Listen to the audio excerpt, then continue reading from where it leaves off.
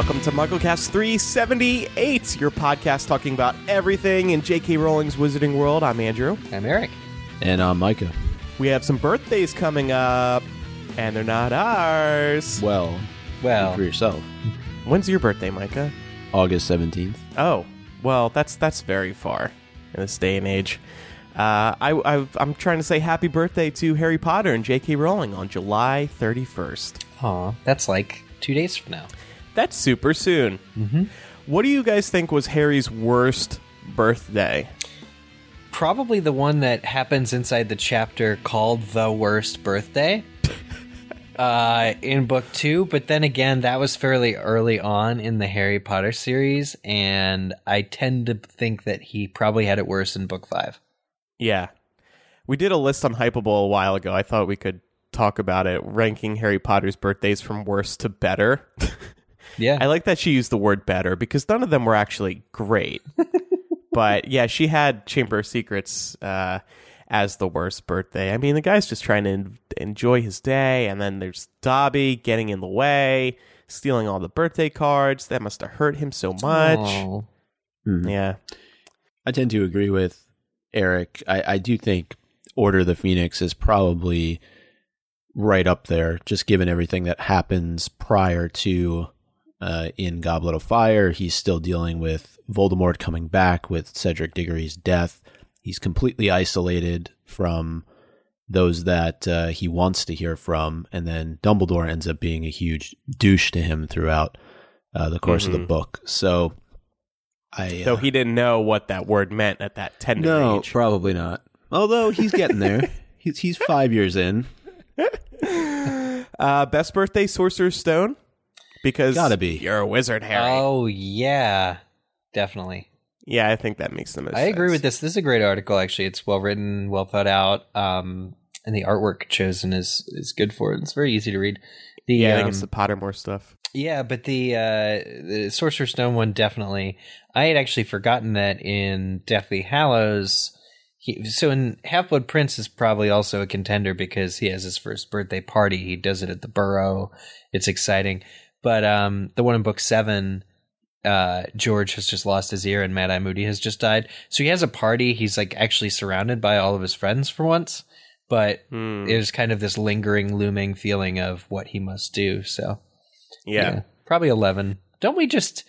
You guys have any like big like birthday parties when you were very young that you still think about or remember? Actually, yeah. There was one at McDonald's. Yeah, like in the when I was really young, and for some reason I still remember the designated play area. Why?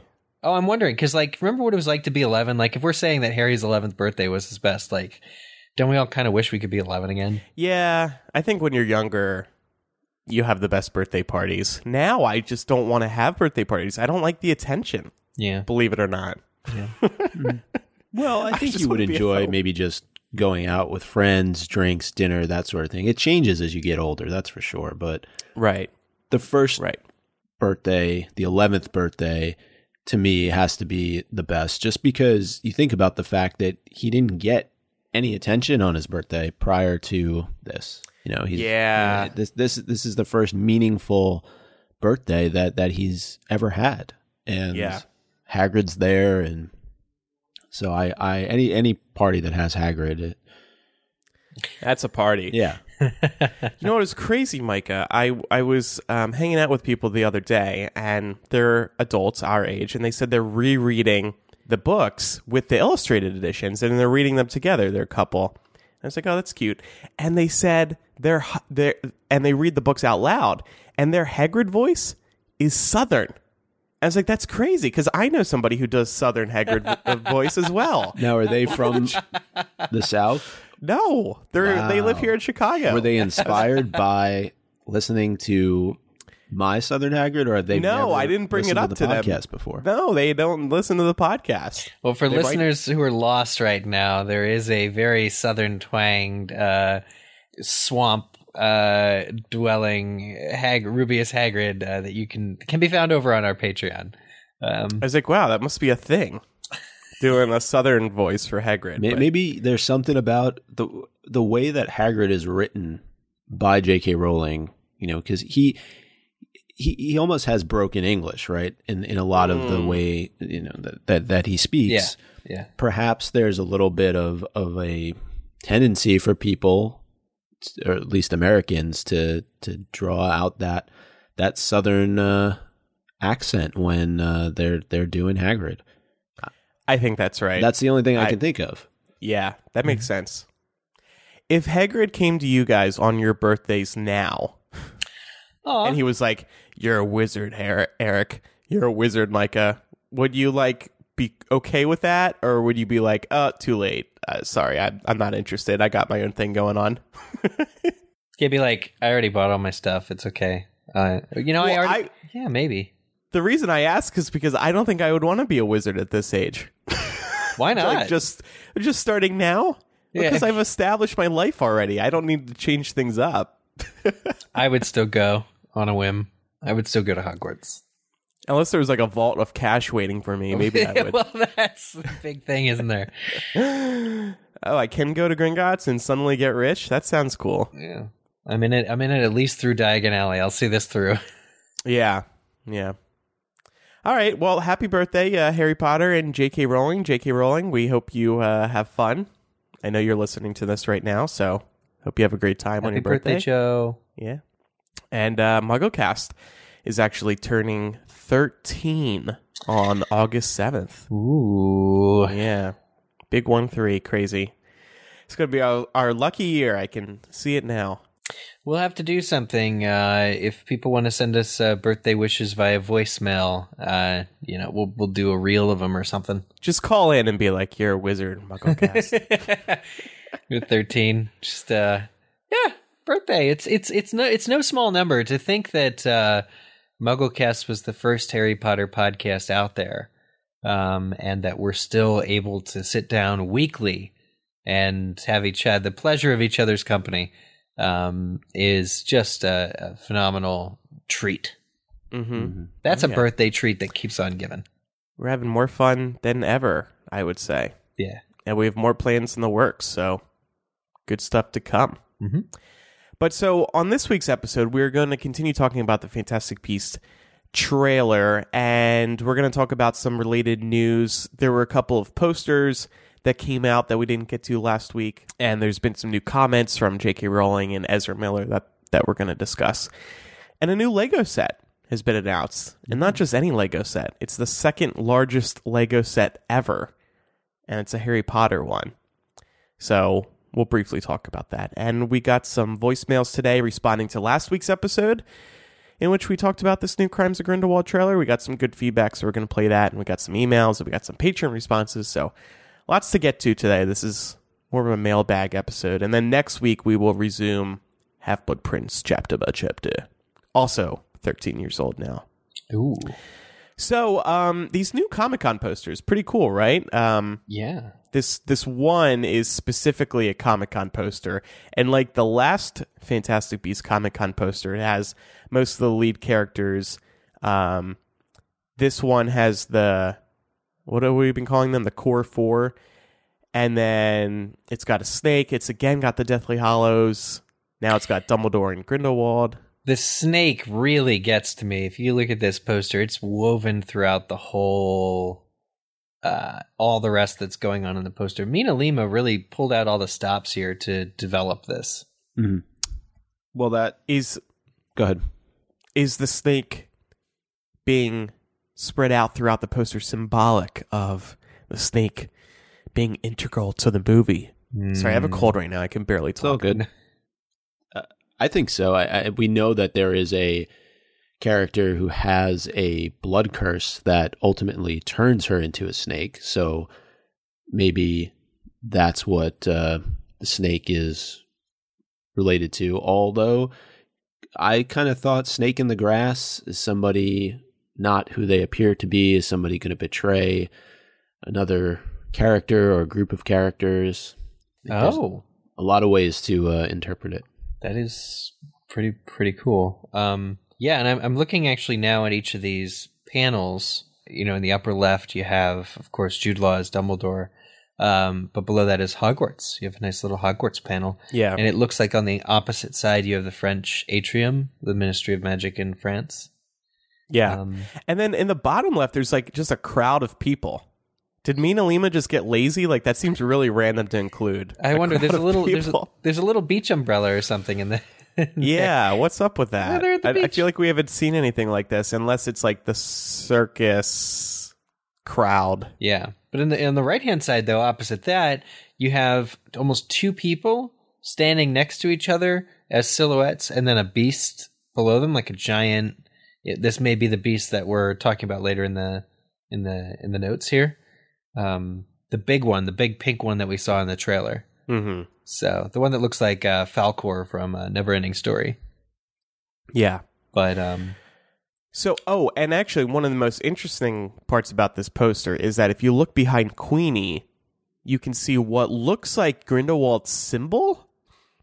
It's a G and a mirrored G, and there's a wand going down the middle of the two Gs. Oh, wow. And her head cuts it off, but it almost looks like there's a Deathly Hallows symbol in the center of the two Gs. I'm not going to lie, that's pretty cool. Yeah. I really like that symbol.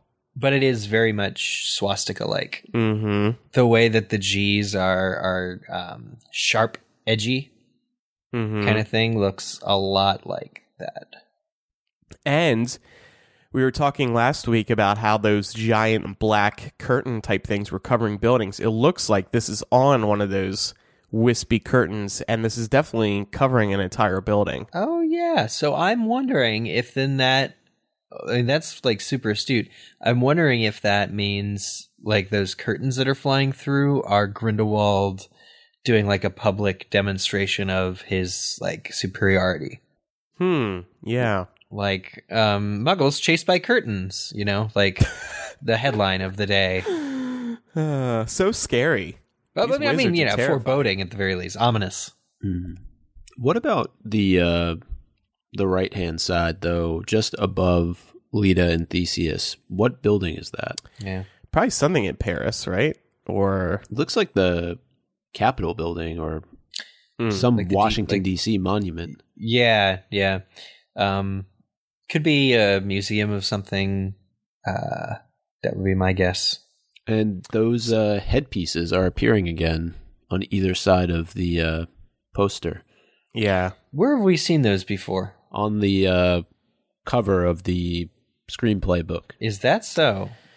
So a lot to look at in here. I feel like this poster is a lot more detailed than the last Comic-Con poster they did. And there is a Deathly Hallows symbol at the top. And speaking of Deathly Hallows, there was actually a second poster that got released. This one, not specifically Comic-Con, but it's very striking. First of all, it's a white background, so it really pops. And you never really see white posters for you films. Really don't. But this one has a giant Deathly Hallows symbol taking up the entire frame of the poster.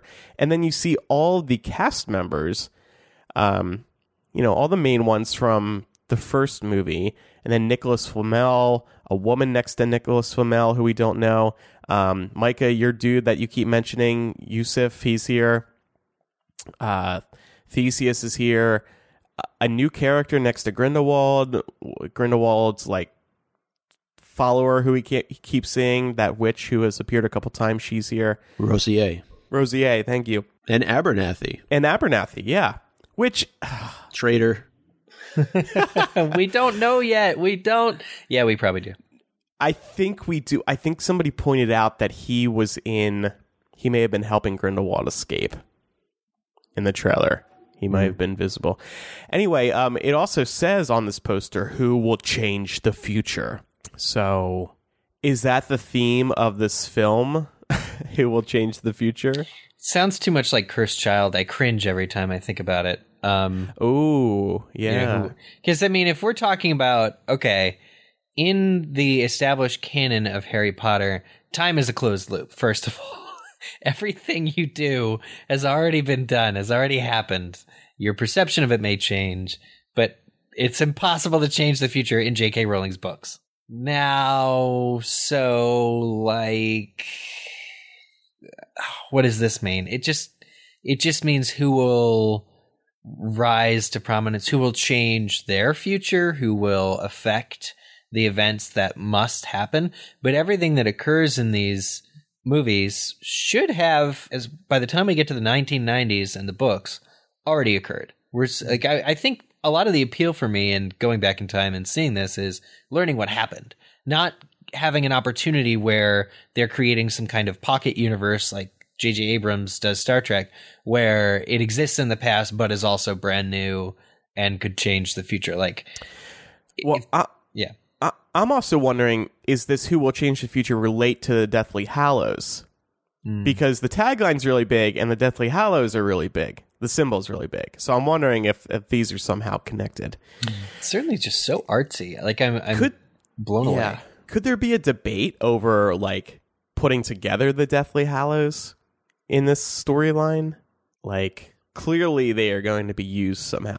And were we talking about this, or was I talking about this with somebody else? The Deathly Hallows are getting a lot of attention. This symbol has really become a part of Harry Potter. Yeah, we were talking about it, but also I think that, again, it's just going to be, I hope that it's just that it's Grindelwald's symbol, that it has maybe the special significance that we know, meaning the Death Stick, the Resurrection Stone, the Invisibility Cloak, only to Dumbledore and Grindelwald, and that nobody else knows anything about him other than that it's Grindelwald's symbol. What do you make of this, Micah? Yeah, because once you get to Potter, there doesn't seem to be a whole lot of people who take stock in the Deathly Hallows. So it would be hard for me to believe that either Grindelwald or Dumbledore were able to bring them together. I mean, it definitely Dumbledore, right? I mean, there is one point in time where he has all three. Yeah. And he could easily walk off into the sunset and do whatever he wants. I don't think that's at the same time, though, is it? No. But I'm saying for all the Hallows to come together, you would think if Grindelwald was able to achieve this, that it would have been bigger news, and people in the age of Harry Potter would know about it. And not to say that they don't know the tale, but it seems just that. It seems like it is a fairy tale. It is not widely accepted that these three items are in existence and that they are able to be used. But with Dumbledore, there is a point in time where he possesses all three of these items, and if he was truly still that obsessed with, then he could have. Yeah. There is one other thing I wanted to bring up about that poster, though. Go ahead. On the left-hand side, Eric, that's your guy, right? Grimson?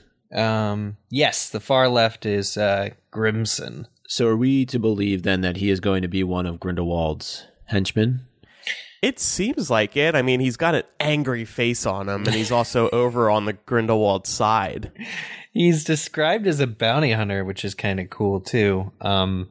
I think if I had to guess, I'd say Grimson is this dude who Grindelwald sort of preoccupied with escaping prison and doing all the things that Grindelwald needs to do to get back in charge of things, sends Grimson, the bounty hunter, to get Credence. He's still interested in Credence.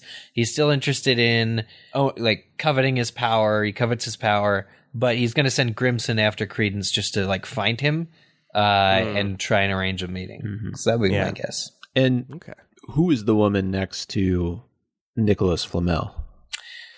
I've heard speculation that that's his wife. Okay. Which, we just don't know.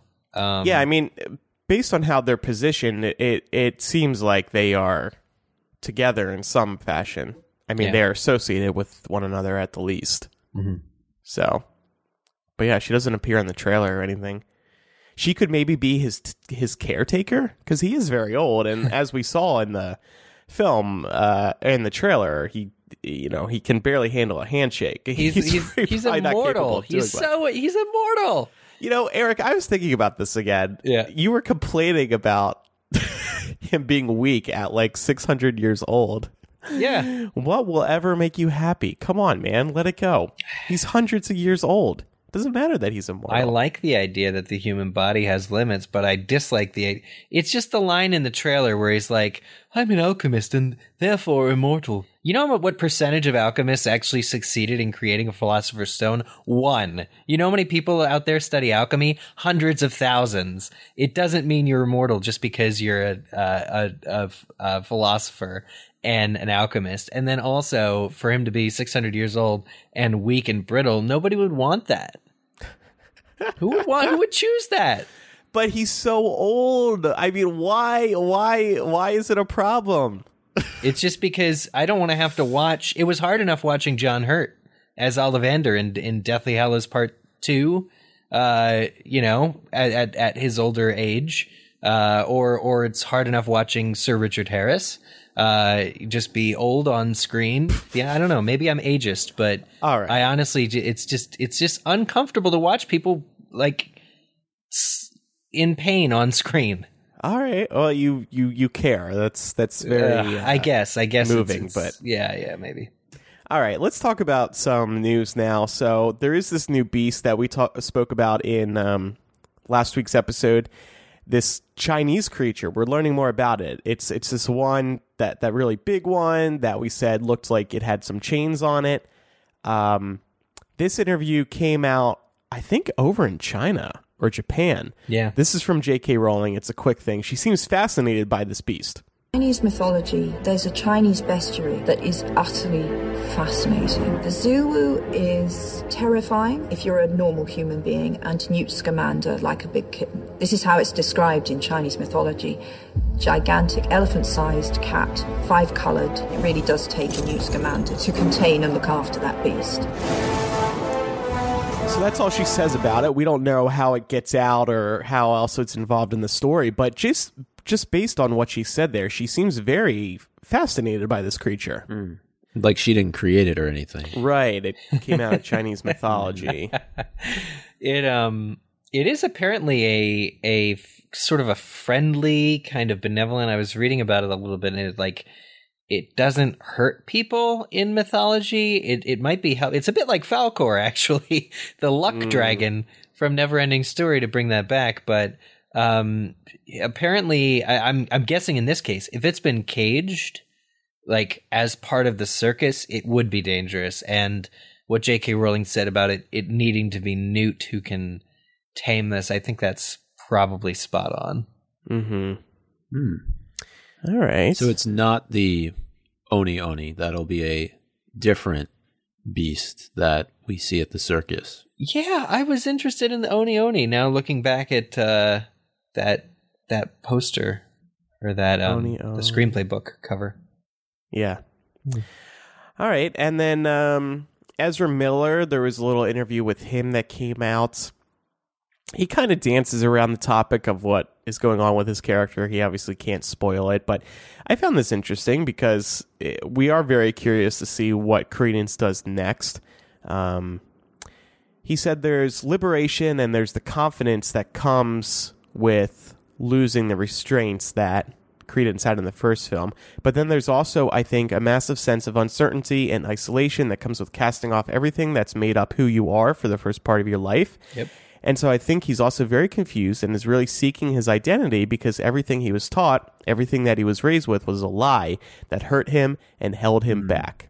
That's an interesting part of the quote that you just read, where he says that everything that he was raised with was a lie.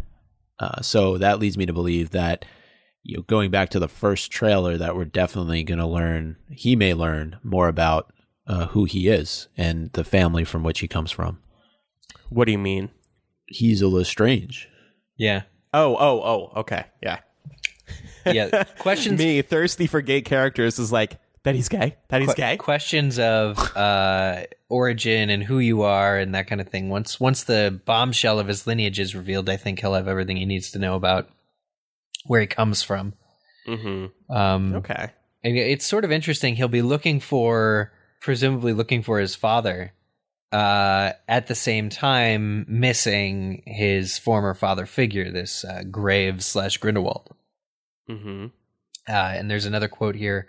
from him about that. He says, I think the relationship between Credence and Graves is a complex one in which they both need and want things from each other, and Credence is really, really ultimately being exploited.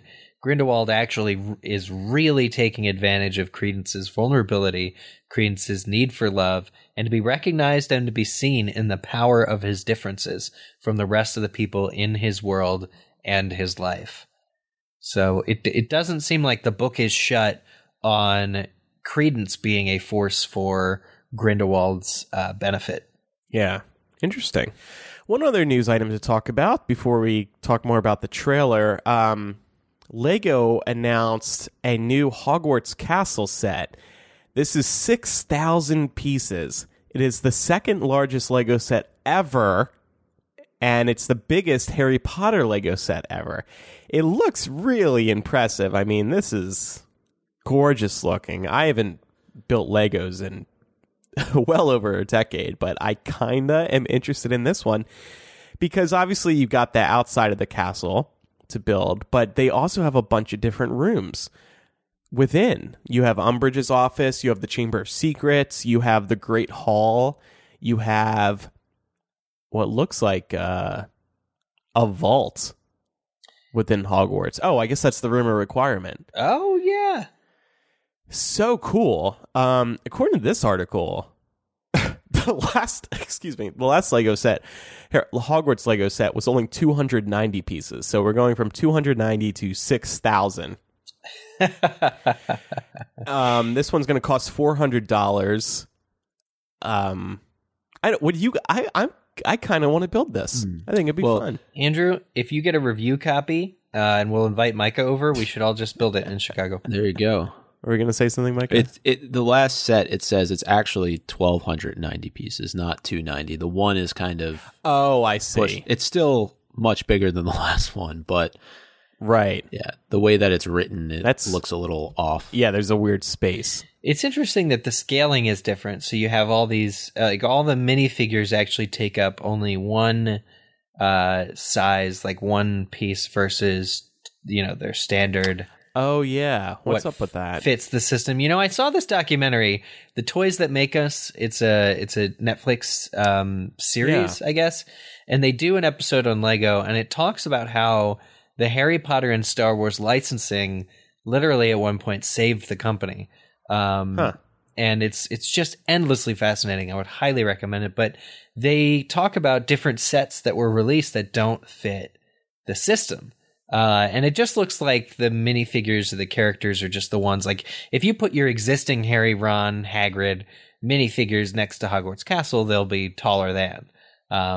Even at 6,000 pieces, they don't make it big enough where regular minifigures can fit. But I kind of like the way that it looks from the photo, and I just love the little boats. Yeah, I think another thing that impresses me with this is there really is so much detail in here. Like I'm looking at another website now. There's the Hogwarts Founders, the boats, like you said, Hagrid's Hut. They have the Whomping Willow. Whoa. Yeah, and then like they have this stairway, the moving staircases going up the tallest tower. It looks like. Can you put that link in the doc? Yeah. Oh, let's see that. It's from the official Lego website. But it looks like this comes out in September. I just wanted to mention it because this is a record-breaking set for both Harry Potter Legos and Lego on a whole. So they should add it to the studio tour right next to the real-life scaled version of Hogwarts that they used. Actually, it's funny you mentioned that because I think when they announced it, they have a picture of it with that to scale one in the studio tour. Oh, really? Nice. Yeah. Oh my gosh. I gotta say, this Lego website, the official, like, you can zoom all the way in on these photos. Yeah. It is insane. The level of detail on the rock face on the side of Hogwarts Castle, like, unbelievable, guys. Just unbelievable. Yeah, it's pretty cool. Yeah. All right, before we get to some feedback about the Crimes of Grindelwald trailer, it is time to hear from one of our sponsors. This week's episode of MuggleCast is brought to you by Blue Apron. They deliver farm-fresh ingredients and step-by-step recipes to your door. Blue Apron's mission is to make incredible home cooking accessible to everybody, including people like me who never would have cooked otherwise. I love this because we all know the importance of eating good quality food, but it's daunting to create a good home-cooked meal. Gathering the ingredients, following the instructions correctly, making sure you create some fantastic food for friends or family. The pressure's on, but Blue Apron makes it possible. They make it easy to get cooking original, delicious meals. I've been using Blue Apron for over a year now, and it's always exciting to pick your meals and get your boxes. Their website is super easy to use to pick your meals. You can pick between meals for 2 or 4 people, and you can switch back and forth. That's a new feature, which is pretty cool. And when the food arrives, you receive exactly what you need, presented in this beautiful package. You open up the box, you see all this gorgeous, colorful, fresh food. And then you get cooking. Right now, they're celebrating summer with seasonally inspired recipes. For example, they've got cheeseburgers with spicy slaw and seared chicken and tangy barbecue sauce. Plus, they'll do fun partnerships. Like right now, they've got special meals going on that they created with the TV shows Bob's Burgers and MasterChef. But speaking of summer meals, I recently had the Monterey Jack cheeseburgers topped with poblano and tomato salsa. This is stuff you make. And cheesy pesto chicken calzones with tomato sauce and marinated zucchini. They were so good. I'm still dreaming of those calzones. The bread was so good. And these types of meals with unique toppings and ingredients I would never do without Blue Apron. They open your world up to delicious new opportunities. I want you to try it. We're going to get you free food. I think you're going to be hooked. Check out this week's menu. Get your first 3 meals free at blueapron.com/MuggleCast. That's blueapron.com/MuggleCast to get your first 3 meals free. This is free food we're talking about here. Blue Apron is a better way to cook. We asked we didn't really ask a question. We just kind of said, hey, we're going to be talking about the Crimes of Grindelwald trailer. What is it that you have that are your lingering thoughts from seeing it, or any questions that you might have? There wasn't anything specific. We just kind of threw it all out there. And so we got a lot of good comments and a lot of good questions from our patrons. First up is Michael Latour. He said, in regards to Dumbledore seeing Grindelwald in the Mirror of Erised, I feel that the reason he sees him as current and not the younger version he fell in love with is because maybe what he desires most is for Grindelwald to be captured. Or maybe Grindelwald just has the best socks. Yeah. Or maybe what he desires most is to have the chance to talk to Grindelwald again. Yeah. Yeah, like a hope for reconciliation. Yeah. Yeah. There are a lot of good discussion threads that are going on with several of these comments from other patrons. Rochelle K says, what could Nicholas Flamel have to do with this story? Are we going to learn about other achievements he's earned in alchemy? Yeah, this was a surprising casting when we first heard about it. I feel like it somehow relates to the Deathly Hallows. I can't help but think that you're correct, and I don't know how I feel about that, but it's pretty interesting, right? That this guy sort of blast from the past, as it were. I think on one hand, J.K. Rowling was like, okay, I want to go to Paris. Oh, Nicolas Flamel is French. But he clearly has some kind of a strategic role to play in... I mean, if he was involved in the First War, if Flamel was either one of Dumbledore's agents or Dumbledore's allies, or, kind of like... that would be kind of a big revelation, right? Because it's like... it would be like meeting the Order of the Phoenix before Harry ever learns that they were members of the Order of the Phoenix. Right. Even though the Order of the Phoenix was established strictly to take down Voldemort. The idea of like a precursor allies of Dumbledore being called together to fight the war, it's amazing because we hear that Dumbledore and Flamel were pen pals, basically. But to think that he has something to do with the war is pretty special. Mm. True. And you got to remember that in the trailer, we see him with Newt and Jacob. It almost seems like it'll just be like kind of like a comic relief sort of scene. Yeah. Working with Nicholas Flamel in some way. Maybe they're going to him to get immortality for Jacob because he's a muggle.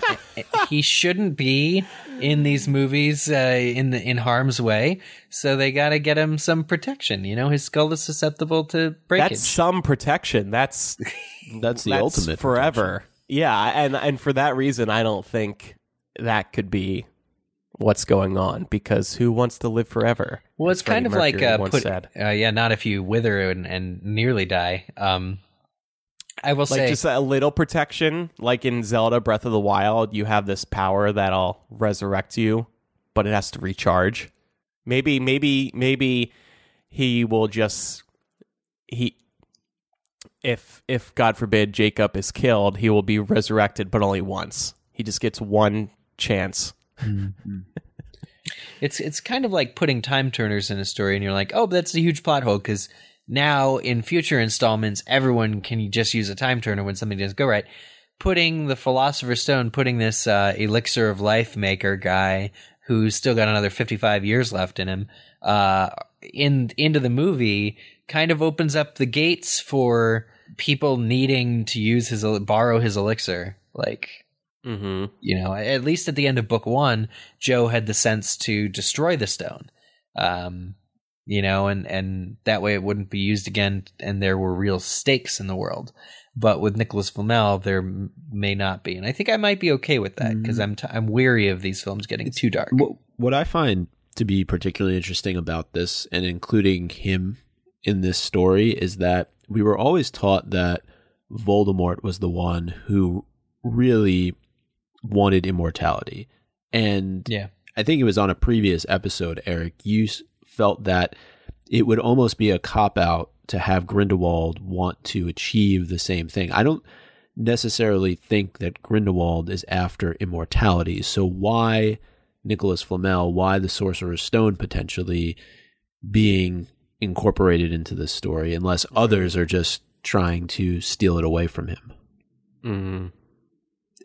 It would be weak to have two villains looking to ultimately achieve the exact same thing. Yeah, I completely agree with you and with myself from earlier, but I think too, maybe it's just the stakes of having magic in this world. Like children will play with charms and spells that turn desks into pigs and all that, but like grown wizards, they're interested in the heavy stuff, right? The immortality thing, the fact that you actually have an adult wizard in these films who's functionally immortal, that's just par for the course of having a movie about adult wizards. Maybe. Right. Like, sure, there's just this guy over here. Don't ask him his age. He won't lie about it. I wonder if it's not, in fact, just that he'd be a good ally to have. Yeah. I am tired of immortality, you're right. But what if one of Grindelwald's causes is thinking that all wizards should live forever? That would be interesting. And then Newt goes to Nicholas Flamel and is like, hey, so there's this guy out there who thinks everyone should live forever. So if you run into him, if he comes for you, just... I don't know. It just doesn't seem like it's his shtick right now. Yeah. Voldemort definitely. Voldemort feared death more than anything else, so he found ways to anchor himself to the earth. Mm-hmm. Yes. But anyway. Yeah. Let's go on to Danielle here, who says, I think Andrew said he thought Dumbledore seemed playful in the trailer, like the Dumbledore of old. I was surprised because I got the manipulative feel from him in the trailer. Perhaps my perception of him is affected by what we learned in Deathly Hallows. Still, I'm excited to see how he's presented in the film. When he was teaching Newt in the classroom, I thought he was very kind and playful, and I liked that Dumbledore. In the present day that we see when he's interacting with Newt again, I thought he was playful again. Yes, probably a little manipulative, but I guess that is him being manipulating, right? Like, he's being playful and kind to manipulate. Yeah, he's playing on your affections for that little beard of his to make you do what he wants. And that hat. I'm having a hard time accepting that hat. It's I don't know. I'm on the fence still. How do you say no to a face like that?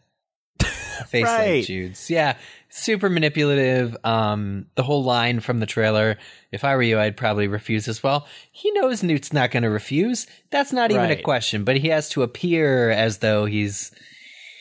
What's the word? Like, it's up to you. Yeah. It's totally up to you. You don't have to. Yeah. He's also, there is some sort of card or something that he hands to Newt, and then he takes it back when Newt is like, I don't know. And then he walks away with that card. I don't know if that's anything significant, but... Is that his passport to Paris? Yeah. Free baguettes. Buy one, get one. I have a frequent patron discount. Mm-hmm. Yeah. Wow, he's so manipulative. I'll tell you what, Newt. You go to Paris for me, I'll hook you up with some baguettes. Yo, the food's good there. Here's a gift card. Gift card. Well, speaking of Paris, Lauren says, I still want to know how Jacob finds himself with Newt for movie 2. Seems a bit reckless on Newt's part to bring him along. He is a muggle after all. Not sure how he fits into the story apart from the comic relief love interest for Queenie.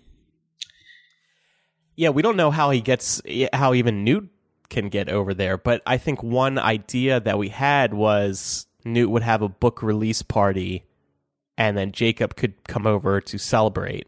Yeah, because that's still happening in this movie too, isn't it? There was a Supposedly. poster. Yeah. Oh, right. Yeah. There was a photo of Diagon Alley with the poster outside Flourish and Blot saying this is happening. Yeah, yeah. So I think that makes a lot of sense. I had a harrowing thought when you just read that comment, and I was like, oh, what if... Because I'm like, doesn't he have a bakery to run? But what if his bakery is destroyed by followers of Grindelwald? Like, oh, that'd be so sad. Right? And then Newt says, hey, come to Paris. I know some good baguettes over there. It's safer here. Yeah. I don't know. Lavarius, I'm still wondering how Credence factors into the larger story. So we went from Jacob to Credence. Will he be reunited with his true family, or will Grindelwald manage to capture him? I do hope in the next couple of movies he gets to become an actual wizard, but should he go to Hogwarts since he's a Lestrange, or Ilvermorny since he was raised in America? I was surprised to see Abernathy, of all people, back in this movie. I bet he was working for Grindelwald the whole time, and was maybe the one behind the disappearance of the real Percival Graves. There will be many revelations in this movie for sure. Yeah. Well, I think Credence is going to get involved by... I think Grindelwald's still going to want to manipulate him and maybe bring him over to his side, but I think Newt will also be trying to get Credence on his side. Maybe Newt goes to the circus and sees Credence there. Oh, hey, you. Yeah. Taps on the glass, right? So you're not still talking with that guy, are you? Ooh, you know he's no good for you, right? But definitely the family tie, I think, is going to be huge here, because we know that based on what we saw on that wall, whether it was in the sewers somewhere or who knows what building it was inside, maybe it was Grindelwald's, somebody speculated it could have been Grindelwald's cell that he kind of mapped this all out in. But if it is true that he is in fact a Lestrange, then we know what Queenie says about the Lestranges. In the first movie, we know from our experience with other Lestranges and Potter that they tend to be a little bit more on the dark side of things. So could that be tempting to Credence? Could Grindelwald use that to his advantage? I think definitely. Yeah. Credence would probably go to Hogwarts over Ilvermorny because of his lineage, but I would say that I don't know we really don't know yet if he can even cast a spell. The fact that he's an Obscurus comes from his suppressing his magical ability, and it almost like inverted to create the Obscurus. So I don't know if he could just brandish a wand and actually shout some spells anymore, because his magic, or like the source of his magic, is so twisted and has become this beast. Like he can instantly morph into a city crushing Obscurus, but I don't know that he could wave a wand ever. Kind of an interesting idea. Yet. Yeah. Yeah. That would be cool if he went to Hogwarts, like a late bloomer Hogwarts career. I could see Ezra Miller with a bunch of 11-year-olds like in the Great Hall sipping on pumpkin juice. I could see that. Or maybe Dumbledore can direct him to a school that teaches wizards in their older years. Oh, yeah. Sort of like, you know, how people go back to school in their 30s or even older. I do think it'll be interesting to see that relationship between Dumbledore and Credence, especially given what happened to Ariana. And will he take Credence under his wing and try and almost make good for what he couldn't do for his sister? Yep. Amazing. Amazing. Totally. couple more here. Jessica Hardy says, we brought up the fact that at least one battle scene seems to be taking place inside a cemetery, and she says that is the famous Highgate Cemetery in London, where most notably Karl Marx, amongst many famous others, are buried. I wonder what they are doing there. That's the crypt section. Searching for something? The stone? Ooh. I did. I googled the Highgate Cemetery, and it's definitely has a lot of character to it. A lot of statues and other even animals that are carved out in different sculptures. So it's a very iconic. It's a good cemetery, right? Yeah, it's good cemetery for theater. Maybe they're going to dig up Karl Marx. They're going to bring back communism and start the Red Scare in America. Wizards did it. It's interesting you say that, because I think it leads into Justin's comment here, and we're going to have to think on this one, because I think he did a really good job putting this together. He said, I think the two biggest themes of the trailer were the populist movement that Grindelwald is spreading and the timid response from Dumbledore. You can compare this to the U.S., most powerful wizard / most powerful country, and its response to what was happening at the time. So he's comparing this to the U.S.'s initial lack of response with World War II. I also think of J.K. Rowling being against Brexit and the nationalist movements going on in the U.S. and Europe. These events were happening around the time that Fantastic Beasts went from being 3 films to 5. We also have Heyman saying that Grindelwald is a scarier villain than Voldemort because he is more persuasive. Is it possible that the wizarding world falls prey to these populistic ideas, and movies 3, 4, and 5 are all fought from the trenches, similar to Deathly Hallows Part 1? Could we have Dumbledore attempting diplomacy until a Pearl Harbor level event, I know that wasn't the Germans, forces him to get directly involved in movie 5? We already have Grindelwald and Dumbledore prominent in the films. I don't see how you make 5 of them without our heroes being pushed into the mud and having to dig themselves out. Oh, that's really interesting, yeah. Because we have a voicemail coming up about, there's so much going on. And I still wonder, what the hell is going on in 5 movies? But yeah, maybe things do get so bad that they are going to have to dig themselves out of a hole. And I do like this idea of how Dumbledore is going to have to get involved. All right, I've been trying to have other people do my work. I see I need to get involved in this now. Yeah. I mean, I like the idea that we speculated that there's an unbreakable vow which prevents Dumbledore from interfering until it's too late, until it's basically he absolutely needs to and risks his own life to do it. Mm-hmm. But yeah, I don't know what's going to happen in movie 3, movie 4. I certainly hope that movie 2 kind of gives us more of a blueprint than the first film did as far as where all 5 of them are going. Yeah.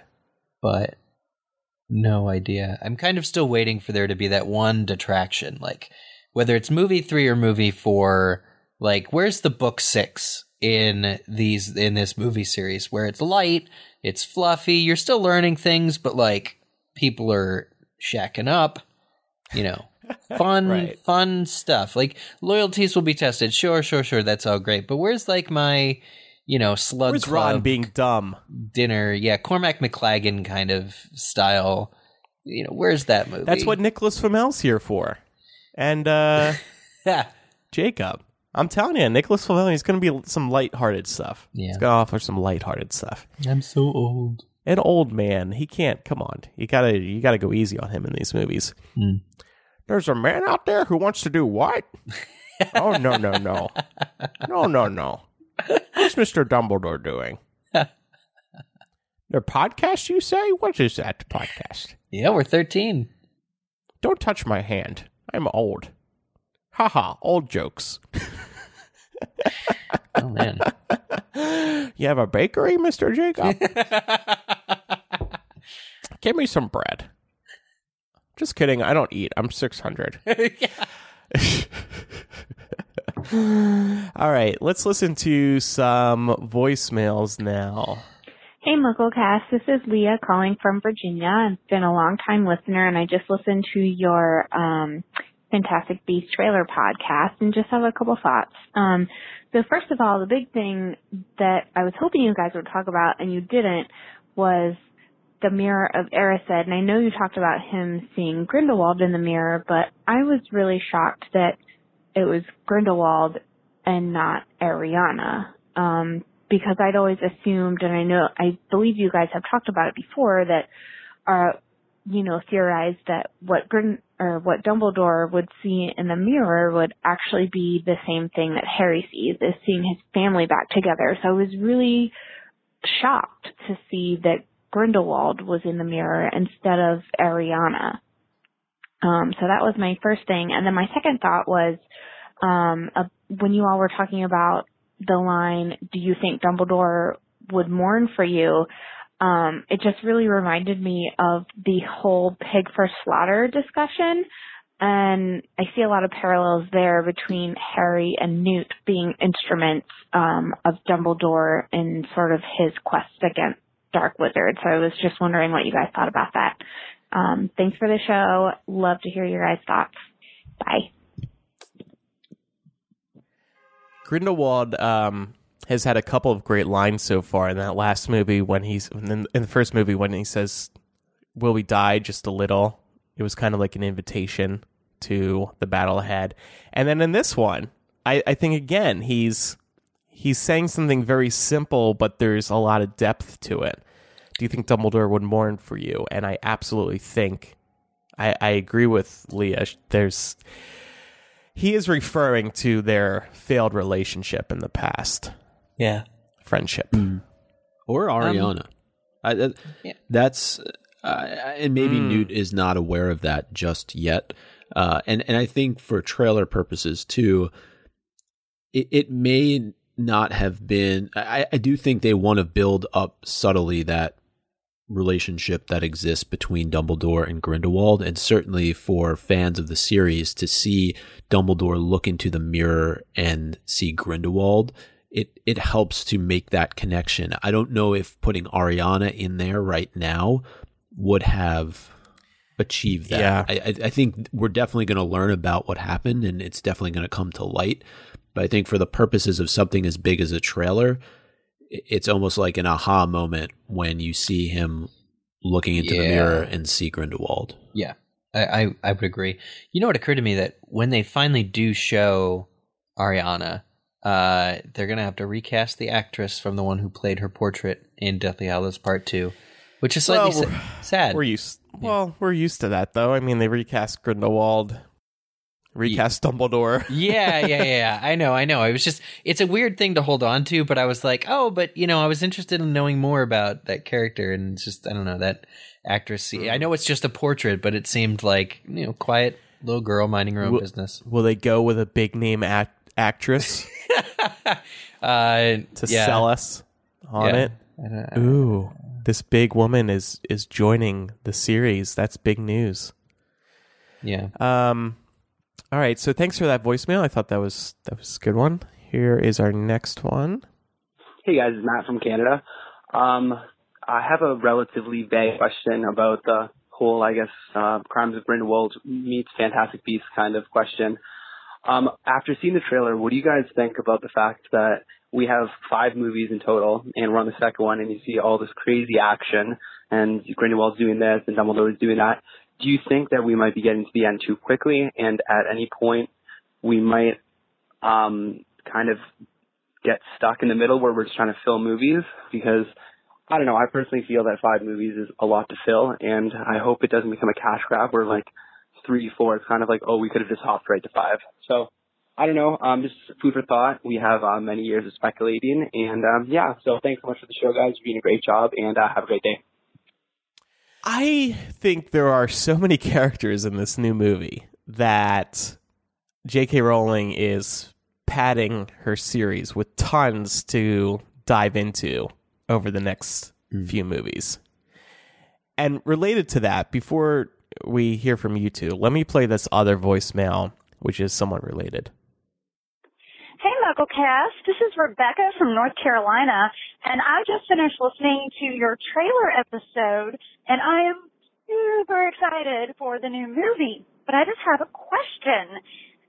since this whole thing has started, it seems like there is so much this movie is going to cover. We have Grindelwald. We have Grindelwald and Dumbledore's backstory. We have Newt's backstory. We have Newt's love triangle. We have Jacob and Queenie. We have the circus. We have Credence. We have Nicholas Flamel. My question is, how is this all going to fit in the movie, and can they do it, right? That seems like a lot. So anyway, I'd love to hear your thoughts about how this is all going to come together and how all these strings are going to tie up. Thanks for everything you guys do. Bye. She answered the question that came previously. Well, sort of. Right. Good pairing of... I love that there is speculation that these films will feel padded, at the same time that there are speculation that how will they fit all this that we know that they are going to have to do into just 5 movies. The answer is somewhere in the middle. I think that they could do a movie that's just about the Newt, Leda, and Newt's brother love triangle if they wanted to. Maybe we'll actually have characters break off and not be in a movie. Honestly, like that could be like maybe Newt is sidetracked in Italy like randomly for movie 3 or movie 4, just as like a thing, and we learn a lot about tangential stuff which may not seem like it has anything to do, and then by movie 5 it does. I don't know. They could do a bunch of things. I think with it, Micah, what side are you on? There's too much here. There's not enough for 5 movies. I think there'll be enough for 5 movies. What I was going to go off of what Eric said was just location. I think a lot of what these movies are about, even though they are about Dumbledore and Grindelwald, Newt, go on and on and on with all these other characters, they're about getting exposure to the Wizarding World in places that we didn't get in the Harry Potter films, right? We're in America, now we're in France, and we'll see where we'll be going in the future based on that tweet that J.K. Rowling made. To me, that's what it's about. It's about seeing more of the Wizarding World outside of Hogwarts and outside of England. I do worry a bit that J.K. Rowling is overwhelming this story with too much going on, because that can be a real problem in movies where there's too many characters and then you're bumping around to try to squeeze in all these different storylines, and then it just becomes too much. Well, yeah. So I wouldn't be surprised by movie 3 or movie 4. We're like, thank God, we're refocusing here. Where the story has narrowed itself down again. Because I think of like the Avengers, where there's so many characters that you don't get to spend much time with any of them, and then you have a hard time connecting with these characters. Yeah, and heaven forbid you missed one of the 20 Avengers movies, like MCU movies. Prior to it, you're like, like if you missed Ant-Man, there's a whole 15 or 20 minutes of Civil War that you just won't get, kind of. I mean, look at this poster we were talking about earlier. There's like, I'm going to count how many characters are on it right now, but like, there are a lot. I will say, I felt the same exact way about J.K. Rowling's choice to include Grindelwald in the Fantastic Beasts initially. Like, because I was perfectly happy with a potentially one-off film about just beasts, magical beasts, and the guy who catches them. But I think many people would find that was boring or not interesting, Andrew, yourself included, based on what you said last week. Like, if there wasn't this shoehorned, Grindelwald thing as part of the DNA, part of the main backbone of Fantastic Beasts, would you even want to watch Fantastic Beasts at all? I couldn't see 5 movies of what we saw in the first movie. Yeah. You said you're really into, Newt tracking down the beast, but I would not care about that for multiple movies. Yeah. But so you don't care about the Grindelwald stuff? No, I do care. Oh, okay. I like that it's getting darker. I like that there's a big story to tell here between Grindelwald and Dumbledore and Newt somehow, and Ariana and all that. Yeah. Interesting. I mean, I just don't like I wouldn't be able to deal with the beef of the first Fantastic Beasts movie. Like, the meat of that movie was Newt rounding up these beasts and saving the day after the breakout. Yeah. All right, here's our next voicemail. Hi, my name is Sarah, and I've been listening to MuggleCast since it first came out, thanks to my friend Sarah, who previously guest hosted this show. I just wanted to talk about the fact that you guys were talking about Johnny Depp last episode, and excusing Johnny Depp because he looks cool is an extremely harmful way of reassessing the situation. Almost every woman I've met has a story of harassment or abuse, and I can't help but think of all the men who have been excused of such crimes due to surface-level actions or stereotypes. As a lifelong Harry Potter fanatic, I've also been really struggling with how to proceed and process his portrayal of Grindelwald. I just wanted to check you on this privileged conversation because I love and have grown up with you guys, and hope that this challenges the way you view the scenario. I, for one, will be donating double the cost of the movie ticket to a local domestic abuse shelter. I hope you still consider something similar as an option. Thanks. Bye. I'm so glad Sarah did address this. We asked for people to address this. I will acknowledge and check, or attempt to check the privilege at the door here, but I was specifically interested in getting this kind of feedback when asking about, Johnny Depp looks pretty cool. How do we handle that? Yeah. It was not excusing the trauma, the issues here at all. It's calling them to light. Right. I'm interested in further discussion about this. Yeah, and I think I misspoke a little bit last week when the way I phrased it. Johnny Depp does look cool, but that is not, that's not me forgetting he's allegedly an asshole. You've done your due diligence. It's on the bottom of every Harry Potter related article on Hypable, Crimes of Grindelwald. So I ultimately I think what we're doing is trying to have a discussion, but people who've made bigger strides than us we're asking that they show us the way. Yeah. So Sarah's voicemail, including what she plans to do about the movie is one of what I hope should be many, that come in on this discussion, because it's going to be harder as we get more footage to be we still are not down with Grindelwald or Johnny Depp's portrayal of him, and I could use a handheld right now. Yeah, I just think it was probably phrased the wrong way on the last episode.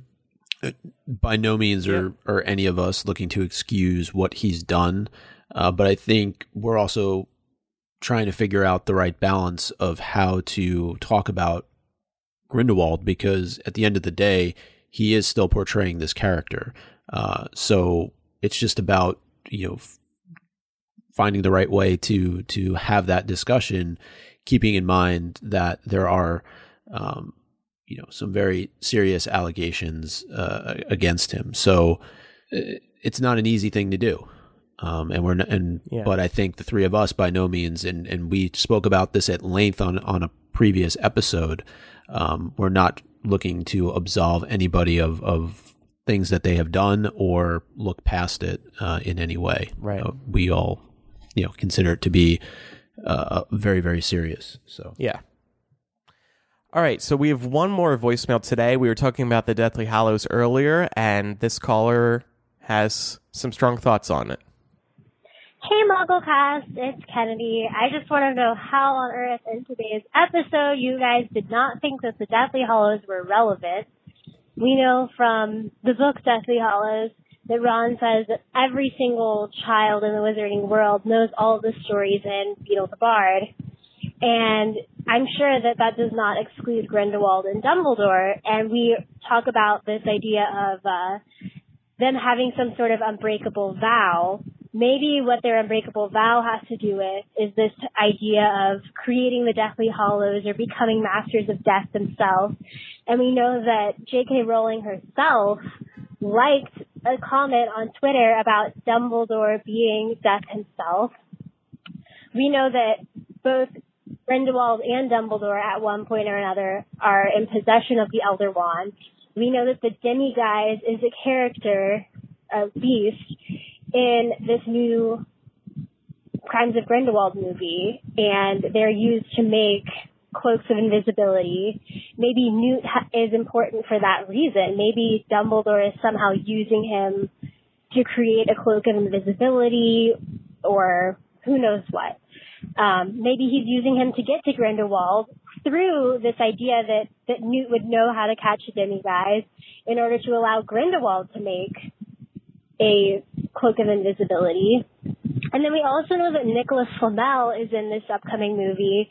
And I won't lie, for the longest time, I thought the Philosopher's Stone and the Resurrection Stone were the same thing. They're both stones that can conquer death. And if he can create a stone that prevents you from dying, what's to say that Nicholas Flamel cannot create a stone that allows you to overcome death and come back to life? You know, who's to say that Dumbledore and Newt and everyone in this movie are not working with Nicholas Flamel to find out more about the Resurrection Stone, and that this whole unbreakable vow thing doesn't have something to do with the Deathly Hallows. So I just like to get y'all's thoughts and maybe have y'all toy with this idea more. I know that these ideas aren't super fully formed, but I mean, it just was totally screaming at me this whole episode. So thanks for, you know, thinking about this, considering it. Bye. Mind blown. Which part of that? All of it. If we ever get to a point in these movies where we need another telling of the three brothers, like, because these characters don't all know it. A lot of them are American or, you know, Muggles. I want Jacob to be the announcer. I want the cartoon style to be rapidly different. And I want Jacob to narrate it. Just the idea of the implications of what Nicholas Flamel could also be doing as proposed here in this voicemail blow my mind. Like, I didn't really think there would be much, but there really could be. Yeah, and I think in terms of Nicholas Flamel potentially offering... There's got to be some overlap there between the Resurrection Stone and the Philosopher's Stone, in that he knows about these stones that offer great power. So I think they could be going to him and being like, hey, what do you know about the Resurrection Stone maybe? Or, hey, what do you know about the Philosopher's Stone that relates to what Grindelwald is trying to do with the Deathly Hallows? Yeah. I think it would be important to define alchemy, since we're in this with Nicholas Flamel in the long run. And I was pretty sure it was the study of the physical properties of metal, which does not, I mean, stones are not necessarily metal. There's ore, but it's not necessarily one and the same. The Google definition for alchemy is the medieval forerunner of chemistry. Based on the supposed transformation of matter, it was concerned particularly with attempts to convert base metals into gold or to find a universal elixir. So if its forerunners are in chemistry, you can kind of see the bleed over between potions and metallurgy, and, you know, if you apply a little heat, or if you mess things at the atomic level, you get another metal entirely. So I can see why, like, magically, it's kind of cool that J.K. Rowling would be bringing alchemists into the adult wizarding world. So I actually want to go back to the first voicemail that we got from Leah, because I did a little bit of more digging, because something was just sticking out in my mind about Aberforth and some of the comments that he makes in Half-Blood Prince, particularly related to Dumbledore and Ariana. And I think this ties in well to what we were discussing with the Mirror of Erised. And I know we'll eventually get there in our chapter-by-chapter discussion, so it's actually pretty relevant to that as well. He said, "Funny thing, how many of the people my brother cared about very much ended up in a worse state than if he'd left them well alone." So I don't know what you guys think about that. There's also this quote: "My brother Albus wanted a lot of things, and people had a habit of getting hurt while he was carrying out his grand plans. You get away from this school, Potter, and out of the country if you can. Forget my brother and his clever schemes. He's gone where none of this can hurt him, and you don't owe him anything." Yeah. Yeah, well, I think this kind of relates to what Grindelwald was saying. Yeah, pretty scathing indictment of Albus's methods. Yeah, which is so fascinating coming from his own brother. I mean, that's rough. Mm-hmm. But if it is, you know, Grindelwald that is in his heart's desire and not his sister alive and well by his side, that is a little twisted, a little upsetting. Yeah. Mm-hmm. And then just this final one, because it does reference Grindelwald. It says, Albus told me I had to finish my education and he'd take over from my mother. Bit of a come down for Mr. Brilliant. There's no prizes for looking after your half-mad sister, stopping her blowing up the house every other day. But he was all right for a few weeks, till Grindelwald came. So, can Aberforth please be in this movie and just be throwing shade at Dumbledore in the entire movie? Oh, that Dumbledore. There he goes again. Manipulating somebody. They'd probably cast like Robert Downey Jr. as Aberforth or something. Oh my god. That'd be pretty cool, actually. Oh, all right. So we're going to wrap things up today with a chicken soup for the MuggleCast Soul. We haven't done one of these in a while. Hi, my name is Andrea from San Diego, and I recently went blind. I've never really gotten into podcasts, but my boyfriend found yours, and I was hooked. I had 4 surgeries in a span of 7 weeks in hope of saving some sight, but it didn't work. So basically, I'm sending this to say thank you for keeping me company through the hardest time of my life. You all made me smile and made a terrible time of my life a bit more magical. As Albus Dumbledore once said, happiness can be found in the darkest of times if one only remembers to turn on a light.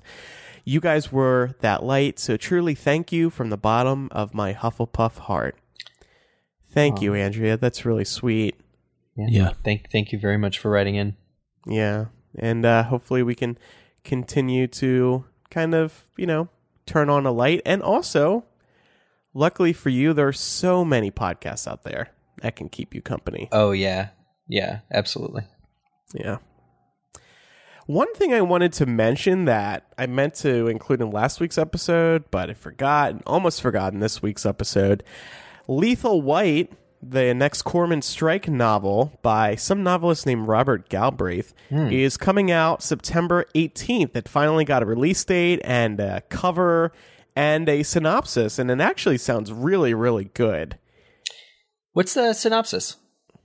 Well, when Billy, a troubled young man, comes to Private Eye Cormoran Strike's office to ask for his help investigating a crime he thinks he witnessed as a child, Strike is left deeply unsettled. While Billy is obviously mentally distressed and cannot remember many concrete details, there is something sincere about him and his story. But before Strike can question him further, Billy bolts from his office in a panic. Blah, blah, blah, blah, blah.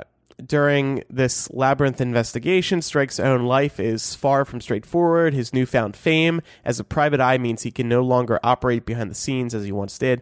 Plus, his relationship with his former assistant is more fraught than it has ever been. Robin is now invaluable to Strike in the business. It's described as the most epic Robert Galbraith novel yet. A gripping mystery, page-turning next installment in the ongoing series. I just began the 3rd book in the series, and I am really enjoying Strike and Robin's interactions and the books in general. 2 was a hard pill to swallow because it was very, very dark. But I'm guessing that there's further adventure and excitement in the next 2 books, so I'm pretty excited. Yeah. I think they get better and better. Yeah, in my opinion. So yeah, September, and if the page count on Amazon is to be believed, this is going to be the longest one yet. Just like how the 4th book in the Harry Potter series was J.K. Rowling's longest one. But hopefully she doesn't feel rushed. Yeah, I don't think so. I mean, she's definitely taken her time. It seemed, doesn't it? And this one, by the way, I looked at the page counts of the first 3 books. This one's longer by 100 to 150 pages. Wow. Compared to the other books, so. And I think that might have to do with getting into more of Strike's private life with Robin. And Rokeby? Oh, I forget. His dad? Oh, okay. Maybe. I forget. It's been a while. I think we're due for a reread. Right as soon as we finish Half-Blood Prince, we should go into the Strike books for sure. Yeah. Well, when this one comes out in the fall, we should definitely offer our thoughts on it. For sure. I'll definitely read it as soon as it comes out. Yeah. Anyway, so that's happening. And let's wrap up today's episode with some Quizzitch. Hooray! This is everyone's favorite open book exam, weekly open book quiz of the Harry Potter series. This is actually, we were talking about the trailer, so last week's question is trailer themed. And the question was, the actor who plays Grimson, Ingvar Eggert Sigurðsson, was born on a special date in world history. What is that date? What's the significance? This bounty hunter, who may be sent theoretically after Credence, he was born on November 22nd, 1963. Do either of you guys know what the significance of that date is? No. Okay. That was the date that President John Fitzgerald Kennedy was assassinated. Oh, of course. Down in Texas. So big thing. I just happened to see that while looking him up last week, and I thought, I need to get some U.S. history, get some world history in the pages here for a little side track sort of thing. So that's pretty cool. Big congratulations to the few people who got it over on Twitter. This is where you submit your Quizich questions. Jenna, Justin, Count Ravioli again, everybody's favorite, Robin, Jason King, and Erica. There were others as well, so thank you all for playing.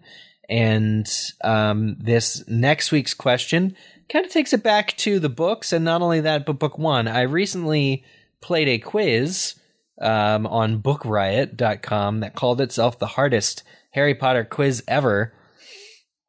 So I'm now sourcing questions from there.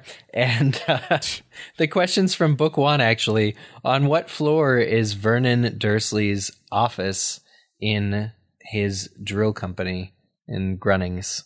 That's easy. What floor is it? Oh, yeah? Do you know it? No, it's not. No, it's not easy. I'm kidding. So we'll do that because we're between getting back to chapter by chapter next week, but there's not any specific big facts in Spinner's End to get down to. So, okay. That's what we'll do.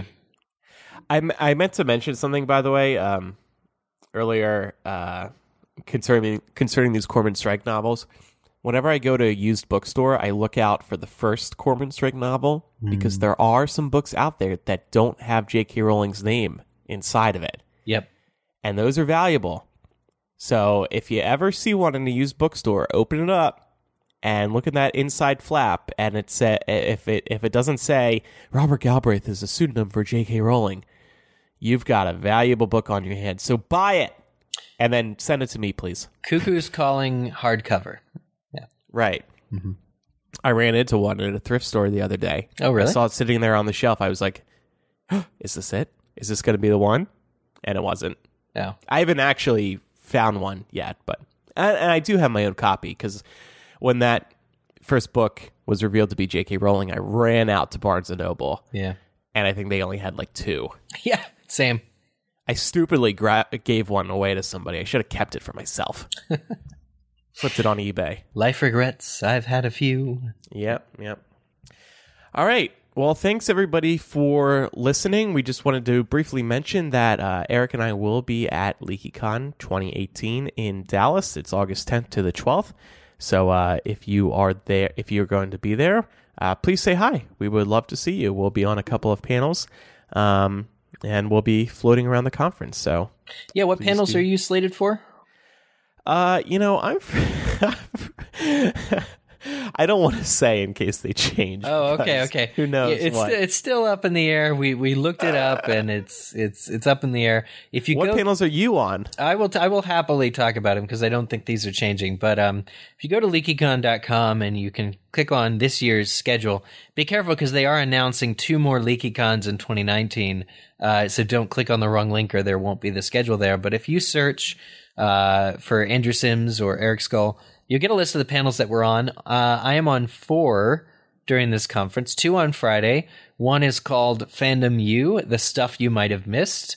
Another is called Magical Objects and the Muggle World. Probably get into some talk about this Sorcerer's/Philosopher's Stone, actually, on that one. Because I think I'm running it.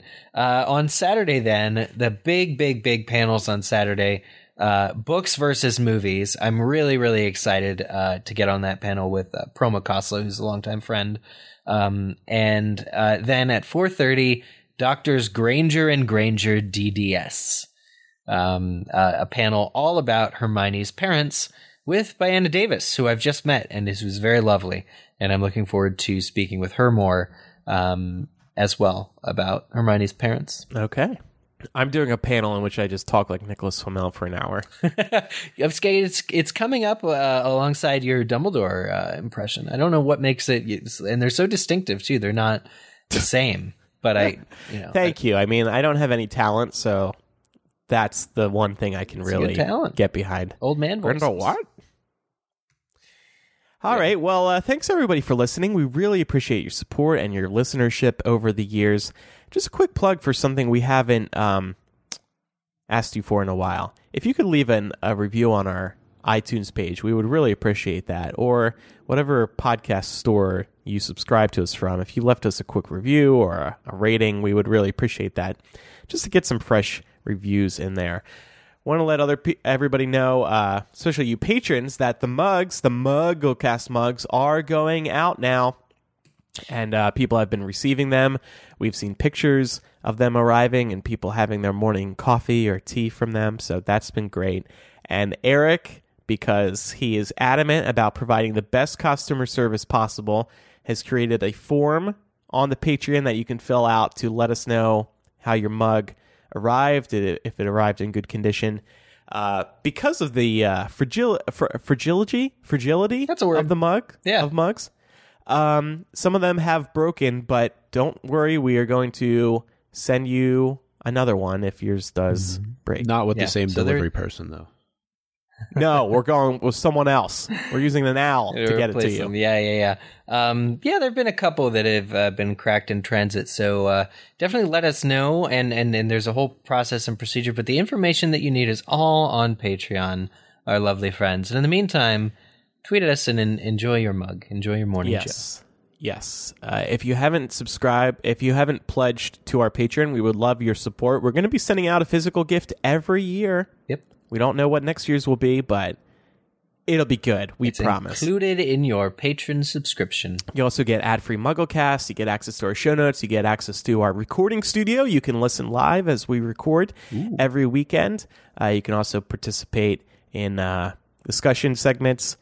And we post bonus MuggleCast there. Lots of stuff at patreon.com/MuggleCast. Thanks, everybody, for your support. It is what keeps this show going weekly. We're rocking and rolling and loving it. Rocking and rolling. All right, and then final plug, MuggleCast.com. Everything you need in the history of ever is right there. A lot of people have asked, hey, the RSS feed only goes back so far. I know, I'm sorry. We would delete them because back in the day we didn't want the RSS feed getting too long. It would be a big file. It'd be hitting the server. Yeah, people's casters couldn't handle that. Yeah. Yeah, so you can get all the old episodes going back to the beginning of our 13-year history at the website. You can download them and then throw them into your iTunes or whatever app you use to sync with your mobile device. Good that you bring that up, though, Andrew, because it's funny. Earlier this week, I happened to give a listen to our 200th episode, particularly our interview with producer David Heyman. And it was just so interesting listening to him talk about so many things that have now come to fruition. Just, things like the theme park. He was asking Eric very excitedly, "Did you go? Have you seen it?" And just all these different things that we've seen come to light over the course of the last few years. And so there is that interview over there. I encourage people to go give it a listen. We have a wall of fame with interviews with cast and crew, as I mentioned, David Heyman, David Yates, Oliver Phelps, Ivana Lynch, Warwick Davis. The list is good, I think, minus J.K. Rowling, of course. But hey, look, one day, right? And it's just great to kind of reflect back and see just how passionate all these people were and still are about the series. It would be great, I think, to talk to David Heyman again now several years later and with him working on Fantastic Beasts. So maybe we can make that happen. Maybe for episode 400. Yeah. Well, and then the most recent that we added to the Wall of Fame, I think, was Ivana Lynch when we had her on. Yeah, that was great. A lot of fun. Yeah. Talked about Newt, her character's ancestor, in-law. But that's also an easy way for people to just take a look at some of the episodes that we've gotten the most feedback on that we think are worthy of giving another listen to.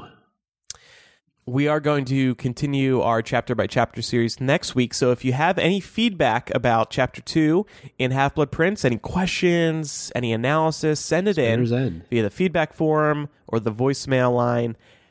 You can find that info at MuggleCast.com. And we'll try to include it on the episode. Yep. So, all right, let's wrap this up. It's time to get reading. Yeah. Ready for next week. I'm Andrew. I'm Eric. And I'm Micah. Goodbye. Bye.